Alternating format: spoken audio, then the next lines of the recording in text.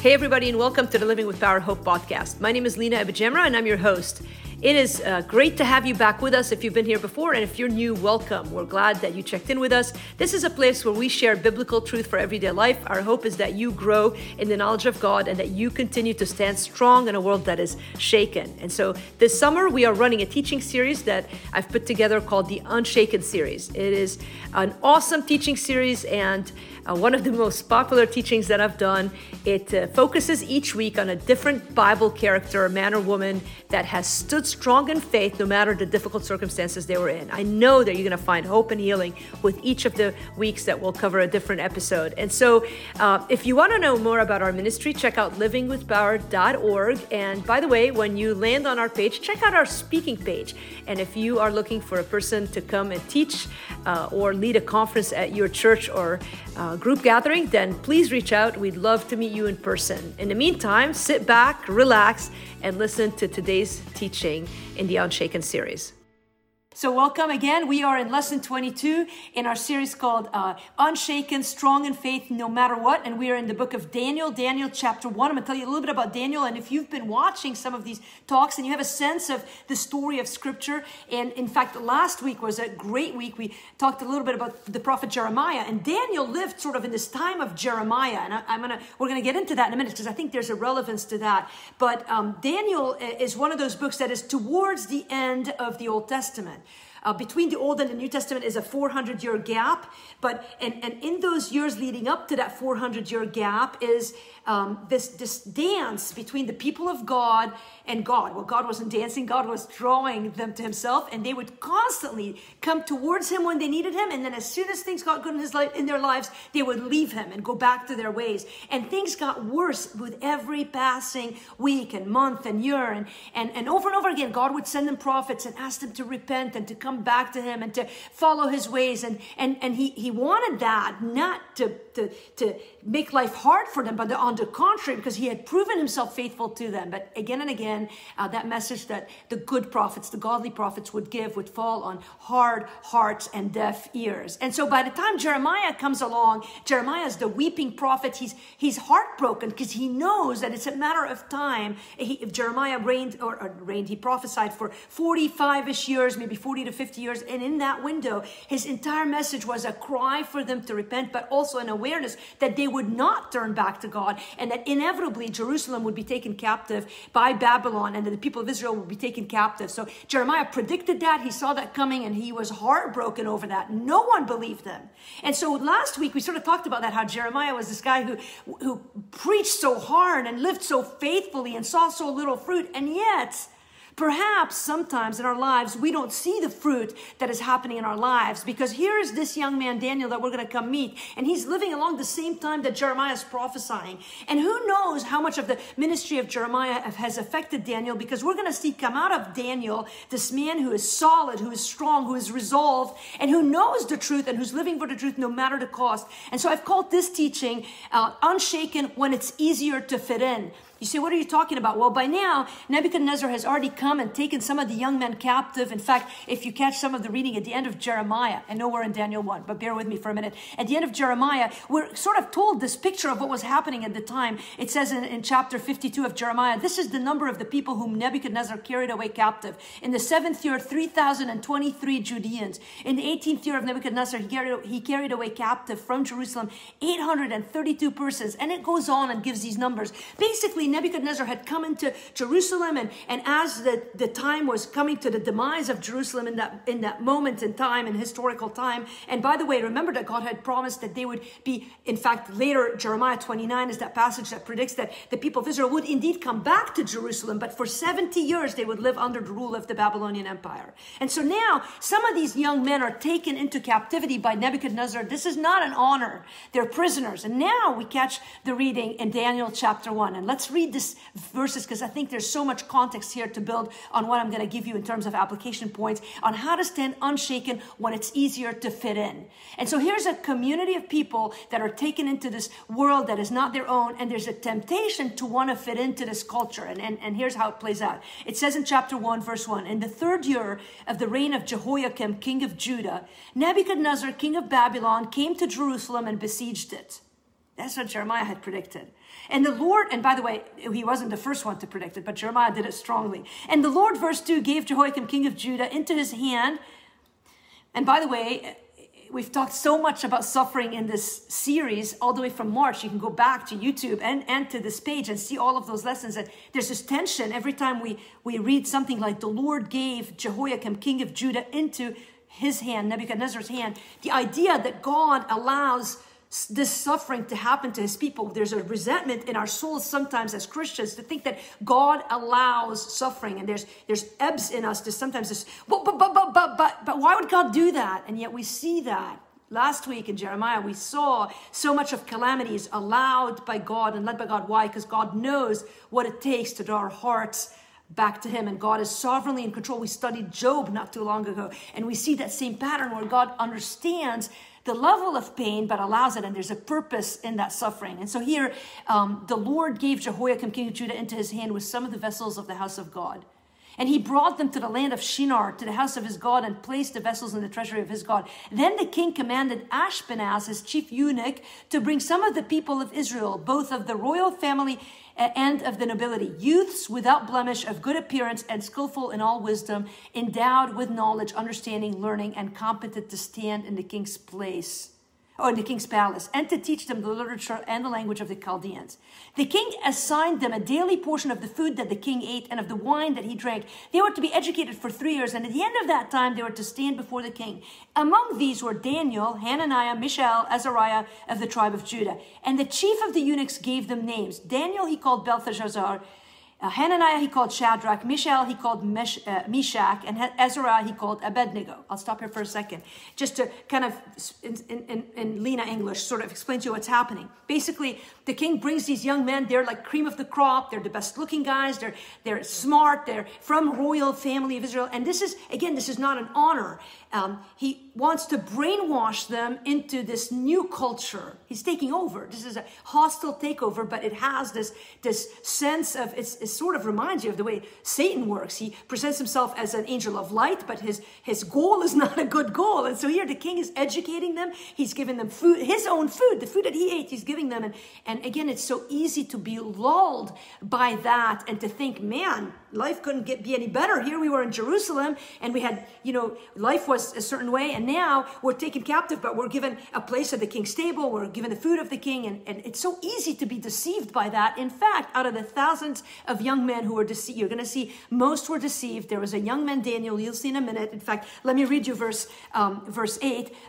In this context of a world where this new king is trying to get these young men to change their ways, to change their beliefs, to worship a new God, he lures them with the human appetites, the things that would make them feel good, make them want the things of the world. And in the middle of it, this young man, Daniel, creates a little bit of dissonance, and it is the most powerful thing in the world. And here's how he does it. It says, but Daniel resolved, by the way, I'm wearing my resolved necklace today. I made those when I wrote the book, Resolved, and it's a really cool necklace. It says Resolved, and I wore it to remember, because this is where so much of this resolve that I speak about in my book, Resolve, comes from. But here's this example of this young man in a culture that was unfriendly to him, but was desperately trying to change him. Sound familiar? Doesn't that sound familiar? And so Daniel, you go, what did he resolve? What he resolved, that he would not defile himself with the king's food or with the wine that he drank. Now it's easy to look at this and be like, man, what is the big deal? I mean, first of all, they're feeding them. I mean, they could have beaten them. They could have put them in prison. But you see, Daniel was wise enough to understand what was happening. Daniel understood the end goal. He could see through what was happening. I've mentioned a little bit about spiritual warfare in the past few weeks, and I've talked to you about how in the new year, in 2021, I'm developing a series that we're going to do here in this context on spiritual warfare. I think it is essential for us to remember that so much spiritual warfare that happens in your life and my life looks on the outside like it's a friendly sort of atmosphere trying to get us to be more like the world, and there's so much pressure to fit in. And Daniel sees past the outside, because remember, 2 Corinthians 10, we're not fighting. The war that we wage is not in the flesh, it is in the unseen. And Daniel understands that, and whether he heard it from Jeremiah or from his own parents or from whoever else, he knew the word of God, and we're going to see in a minute. In fact, his very resolve indicates that he knew the word of God. And see, his resolve goes back that in Leviticus chapter 11 and in Leviticus chapter 17, verses 10 to 14, there was a law that God had given the people of Israel not to eat certain foods that were forbidden. And not only were some of those foods that they were given forbidden, but also those foods were assumed to have been offered to idols, to the false gods. And Daniel knew that. Daniel did not want to eat food offered to idols. So there was a lot of spiritual understanding that led Daniel to make this decision. But furthermore, Daniel also made the decision because he understood that in eating the food that the king Nebuchadnezzar, the enemy king, who was seeking to change his whole being, his whole way of living, his whole way of worshiping, Daniel understood that by eating the food, he was showing this friendship. And so this was his way of saying, look, we might be in your land, but we are not like you. And so this resolve was a step, drawing a line in the sand of saying, okay, look, you might be able to try to get us to be in the world, but we will not be of the world. And so he makes this decision. To our ears, it looks like a small thing. It's just a meal. Why are you making such a fuss? Well, he doesn't make a big fuss to anybody. He makes this resolve. It's a personal resolve. He doesn't impose it on the couple thousand other young men who were with him. In fact, we're going to see in a minute that only 3 other young men saw Daniel and decided, like Daniel, to take on this resolve. And this resolve was not easy to live by. In fact, here's how it plays out. It says, but Daniel resolved, and then he says, therefore, he asked, halfway through verse 8, therefore he asked the chief of the eunuchs to allow him not to defile himself. And God gave Daniel favor and compassion in the sight of the chief of the eunuchs. Remember that most of those decisions that we choose to live by, when you're living in a culture that is unfriendly to the ways of God, it is not your power of convincing others that wins you the victory. If we're indeed fighting a spiritual battle that is unseen, then our faith has to be not in our own ability to convince others of the truth, but in God's ability to soften hearts and give favor. And we know by reading scripture, we've already looked at examples. And in fact, the next teaching we're going to do is going to be on the 3 young men who are going to end up in a fiery furnace. We know that it will not always turn out good for the people of God. But in this situation, in this time, it was God's will to give him favor. But he still had to be wise and loving and timely about it. And so God gives Daniel favor in the sight of the chief of the eunuchs. And had he not had favor, the chief of the eunuchs could have banished him. He could have imprisoned him. He could have killed him. He was a slave. And instead, here's what happens. It says, the chief of the eunuchs said to Daniel, that's Ashpenaz who had shown up before. He says, I fear my lord the king. So this chief of the eunuchs is stuck between a rock and a hard place. He likes Daniel, but he's afraid of the king. He says, I fear my lord the king who assigned your food and your drink. For why should he see that you were in worse condition than the youths who are of your own age? So you would endanger my head with the king. So it's a legit fear.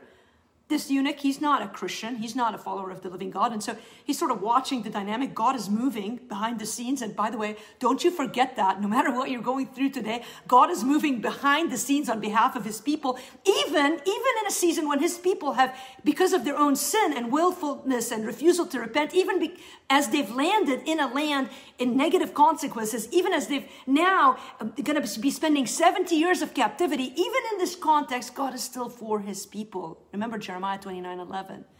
He says that he has, if you don't know that verse, it's certainly worth even repeating now, just to encourage some of you. That is the scripture that is so famous where he says, God says to the people of Israel, after this, when you go and land in the land of Babylon, he says, I know the plans. He goes, when 70 years are completed, I will visit you and I will fulfill to you my promise and bring you back to this place. For I know the plans I have for you, declares the Lord, plans for welfare and not for evil, to give you a future and a hope. And maybe as Daniel was living out this chapter in his life, he knew that and he had confidence in this God. And so he was now making choices that would line up his life with the living God, and God was working on his behalf in a place where he might have, by making this decision not to eat the king's food, might have suffered a personal punishment and risk.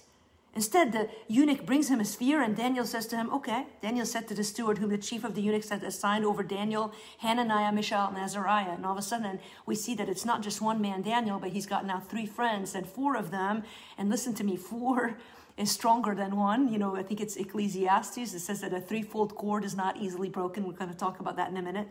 But now he's got his 3 buddies. This is their small group. You know, if you're in a small group and you pray with others, so he's got this small group. They've all decided to follow God in a way that doesn't make sense to the world.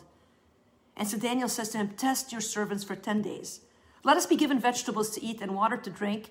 Then let our appearance and the appearance of the youths who eat the king's food be observed by you, and deal with your servant according to what you see. So he listened to them in this matter and tested them for 10 days. And at the end of 10 days, it was seen that they were better in appearance and fatter in flesh than all the youths who ate the king's food. This is a situation where it was a good thing to be fatter. Many of us be like, man, I don't want that diet. And by the way, this whole chapter has nothing to do with a diet plan, even though we've made it about that so much. This isn't a cry out for vegetarianism or veganism, and if you are doing that, good for you. It's neither here nor there. That you health-wise, maybe you've decided to do that, that's great, but this is about a spiritual battle that was bigger than what they were just eating. And it says, so the steward took away their food and the wine they were to drink and gave them vegetables.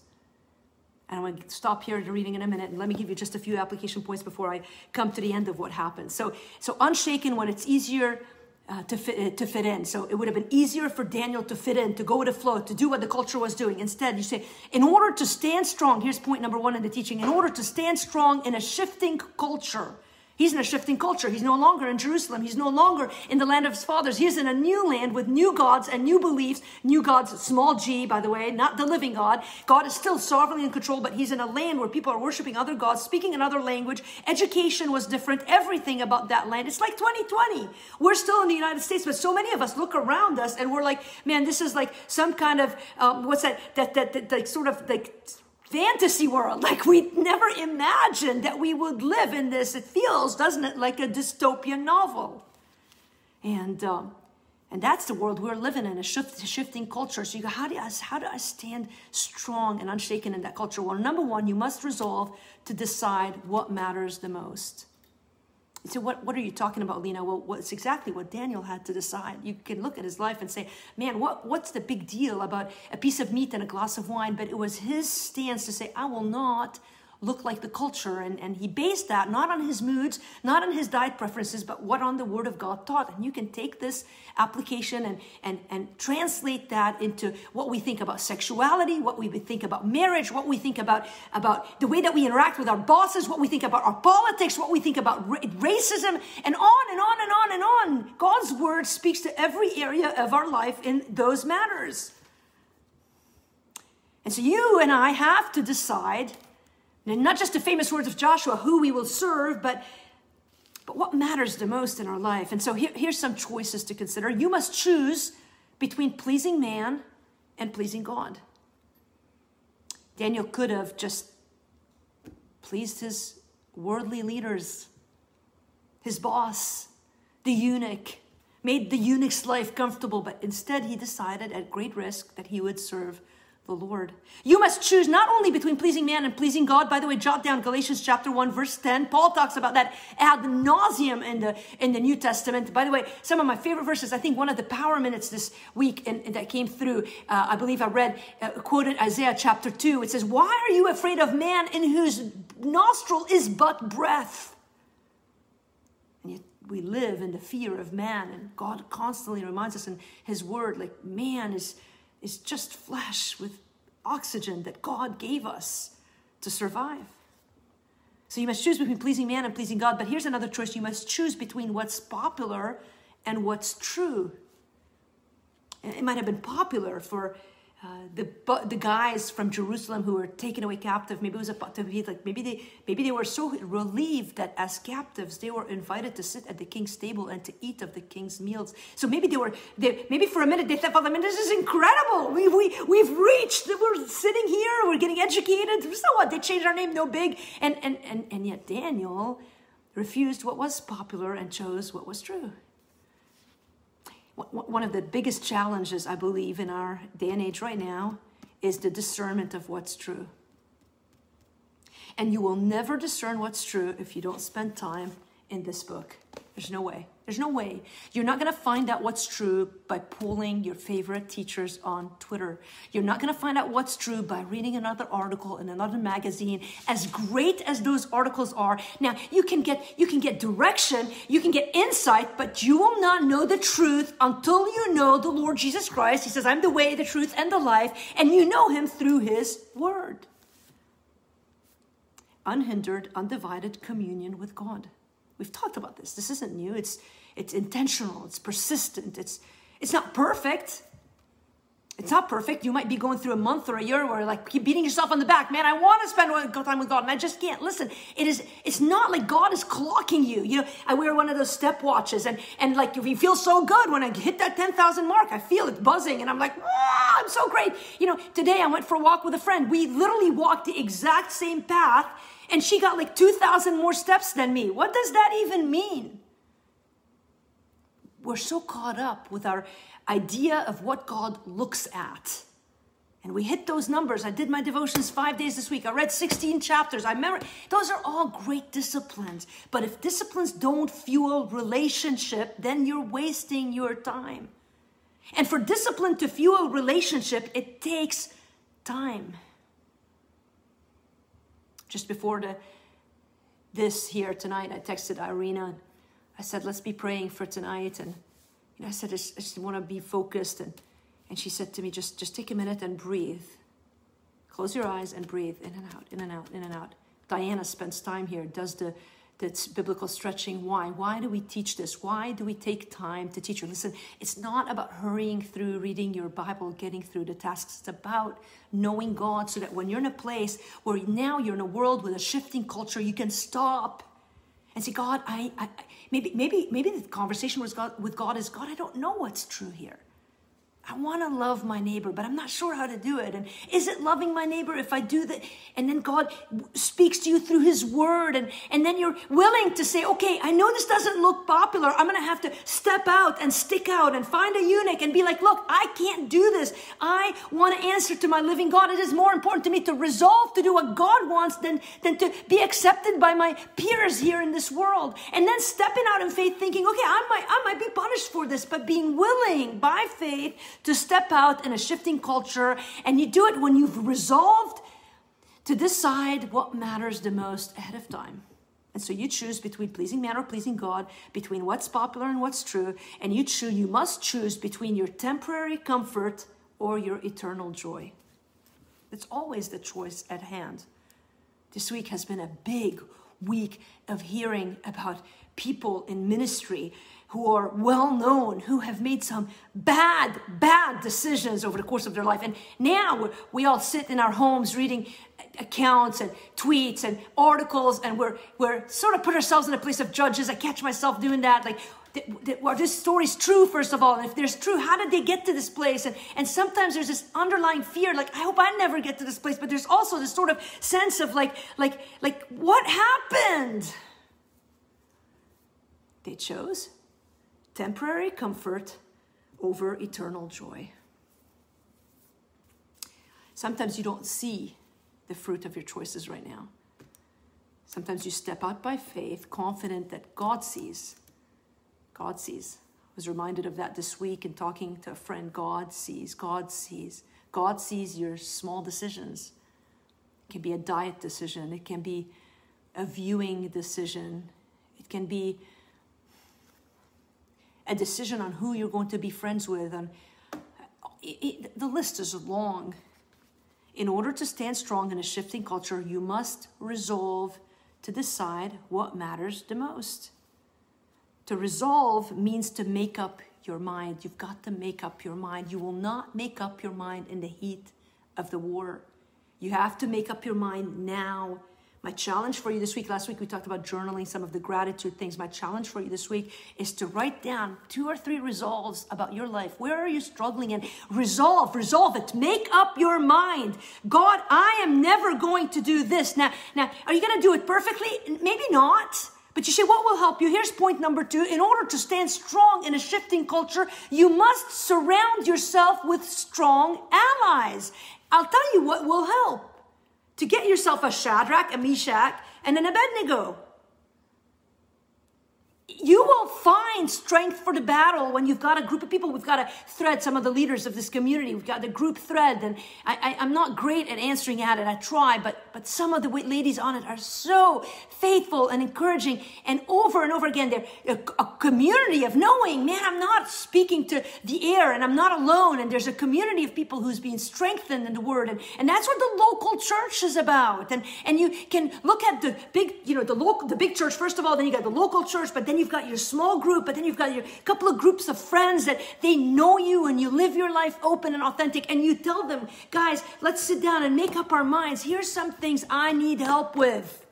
And so when Daniel, you'll see this pattern. If you start reading through the book of Daniel 1, 2, and 3, you'll see a pattern where every time there was a big crossroad, a big decision, Daniel wasn't on his own. He had 3 prayer buddies. And you know, and I know that when you're in a situation that is rough and you get an email from someone and they say to you, man, I'm praying for you today, it fills you with hope. There's something that happens psychologically to me when I know someone who loves me and loves God is praying for me. It's like I feel like, okay, I'm going to be okay. And so here's these young guys. By the way, that is not Lena's truth. That is God who says where 2 or 3 are gathered together, there I am in the midst of them. That's what Jesus said. And so you want to feel strength in a decision that honors the Lord. Besides knowing that God sees, God gives you flesh, human flesh, people who know the truth, who come alongside you and who remind you. It's accountability. Dude, maybe they sat down and maybe Shadrach was like, Daniel, don't. You remember? They're watching. And maybe all the other young Jewish boys would laugh at them. It'd be hard to be alone in that.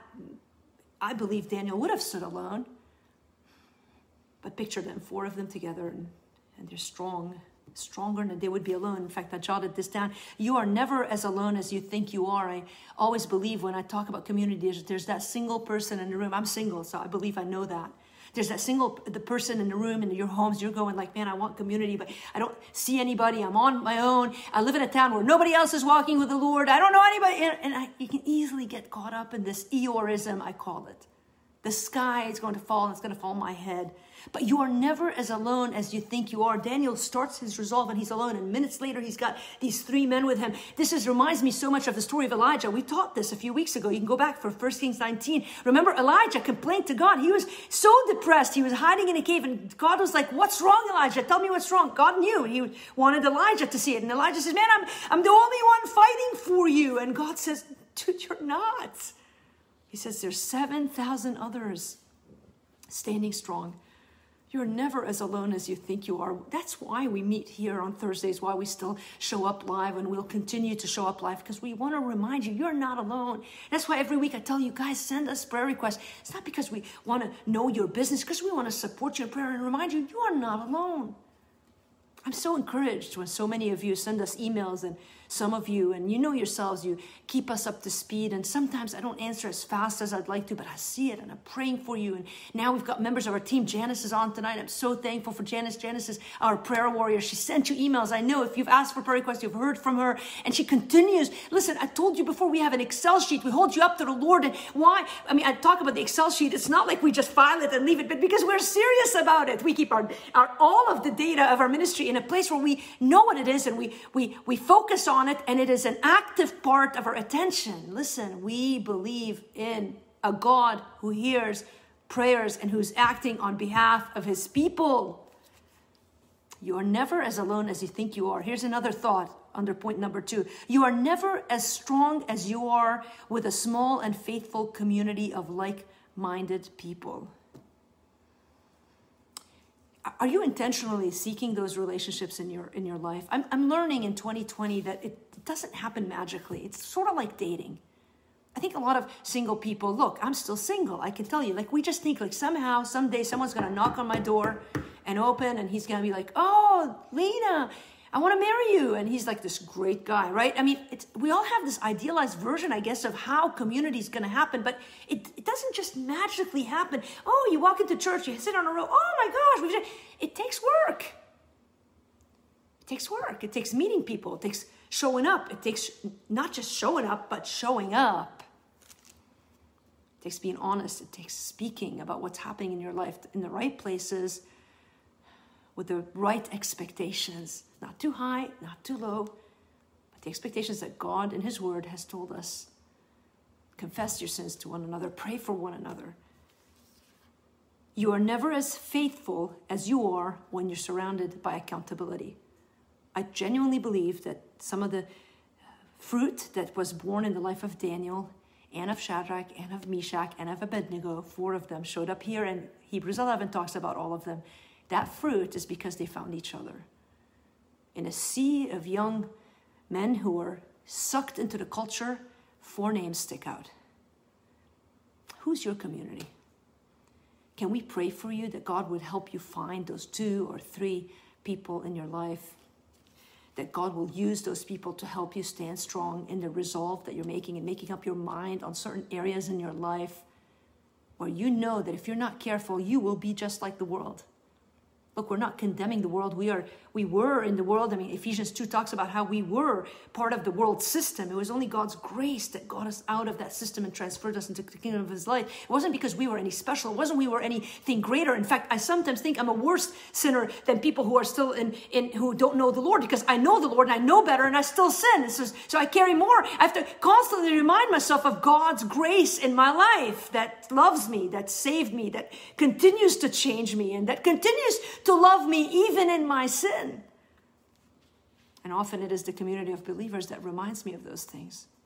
And so in order to stand strong in a shifting culture, you must resolve to decide what matters the most. You must surround yourself with strong allies. And lastly, in order to stand strong in a shifting culture, you must start standing strong right now. Listen, you don't wait until next week, next year, next decade. You do it now. Daniel did it the day he shows up. He doesn't wait. In fact, his whole life, the entire story of the book of Daniel, in fact, I'll sketch briefly what happens here. As for these 4 youths in verse 17, God gave them learning and skill in all literature and wisdom, and Daniel had understanding in all visions and dreams. It says in verse 18, at the end of the time when the king had commanded that they should be brought in, the chief of the eunuchs brought him in before Nebuchadnezzar, and the king spoke with them, and among all of them none was found like Daniel, Hananiah, Mishael, and Azariah. Therefore they stood before the king, and in every matter of wisdom and understanding about which the king inquired of them, he found them 10 times better than all the magicians and enchanters that were in all his kingdom. And Daniel was there until the 1st year of King Cyrus. Do you know that Daniel served for his entire life? He never went back to Jerusalem. Chapter 2 is a riveting chapter. I'm not going to get into it other than to say this. I'm going to get into it enough to make a point, because I'll tell you in a second.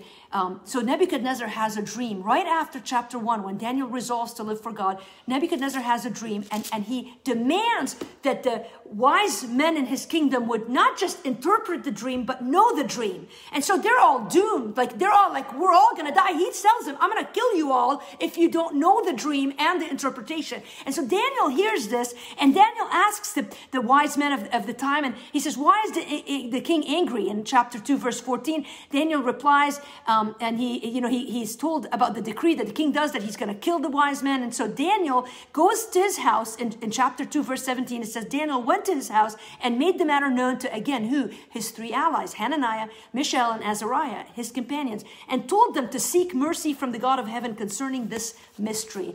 And then he shows up to the king, and the king says to Daniel in verse 26, whose name was Belteshazzar, he says to him, are you able to make known to me the dream that I have seen and its interpretation? Daniel answers, no wise men, enchanters, magicians, or astrologers can show to the king the mystery that the king had asked.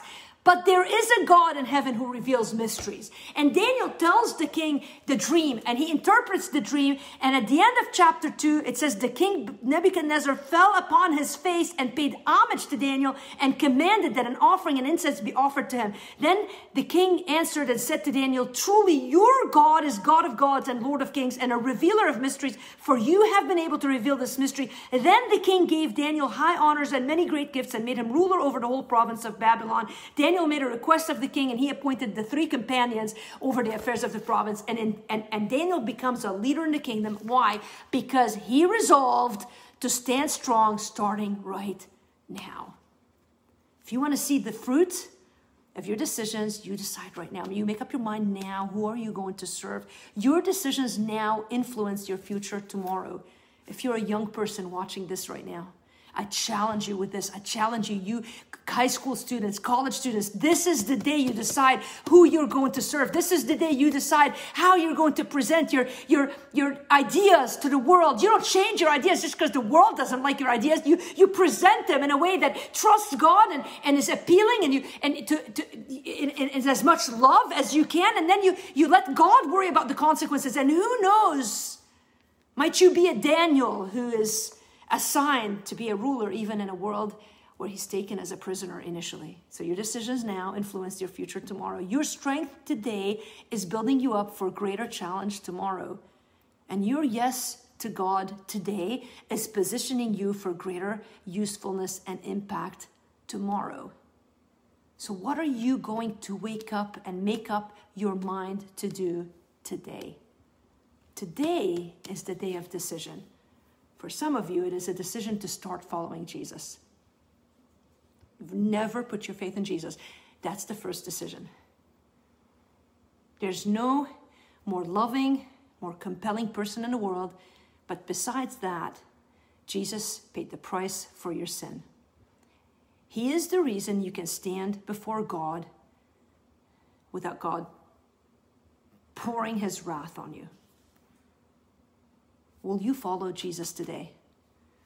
Maybe your resolve is, maybe you've been a follower of Jesus and you've walked away from the Lord. Maybe circumstances in your life have been hard and maybe you were taken a prisoner. I thought so much this afternoon about those other men who were there. They didn't make any resolve. They were taken prisoners. They lived like the world. We don't know what happened to them, but we kind of know. We know that because Daniel, by the way, Daniel in his life never had a failure.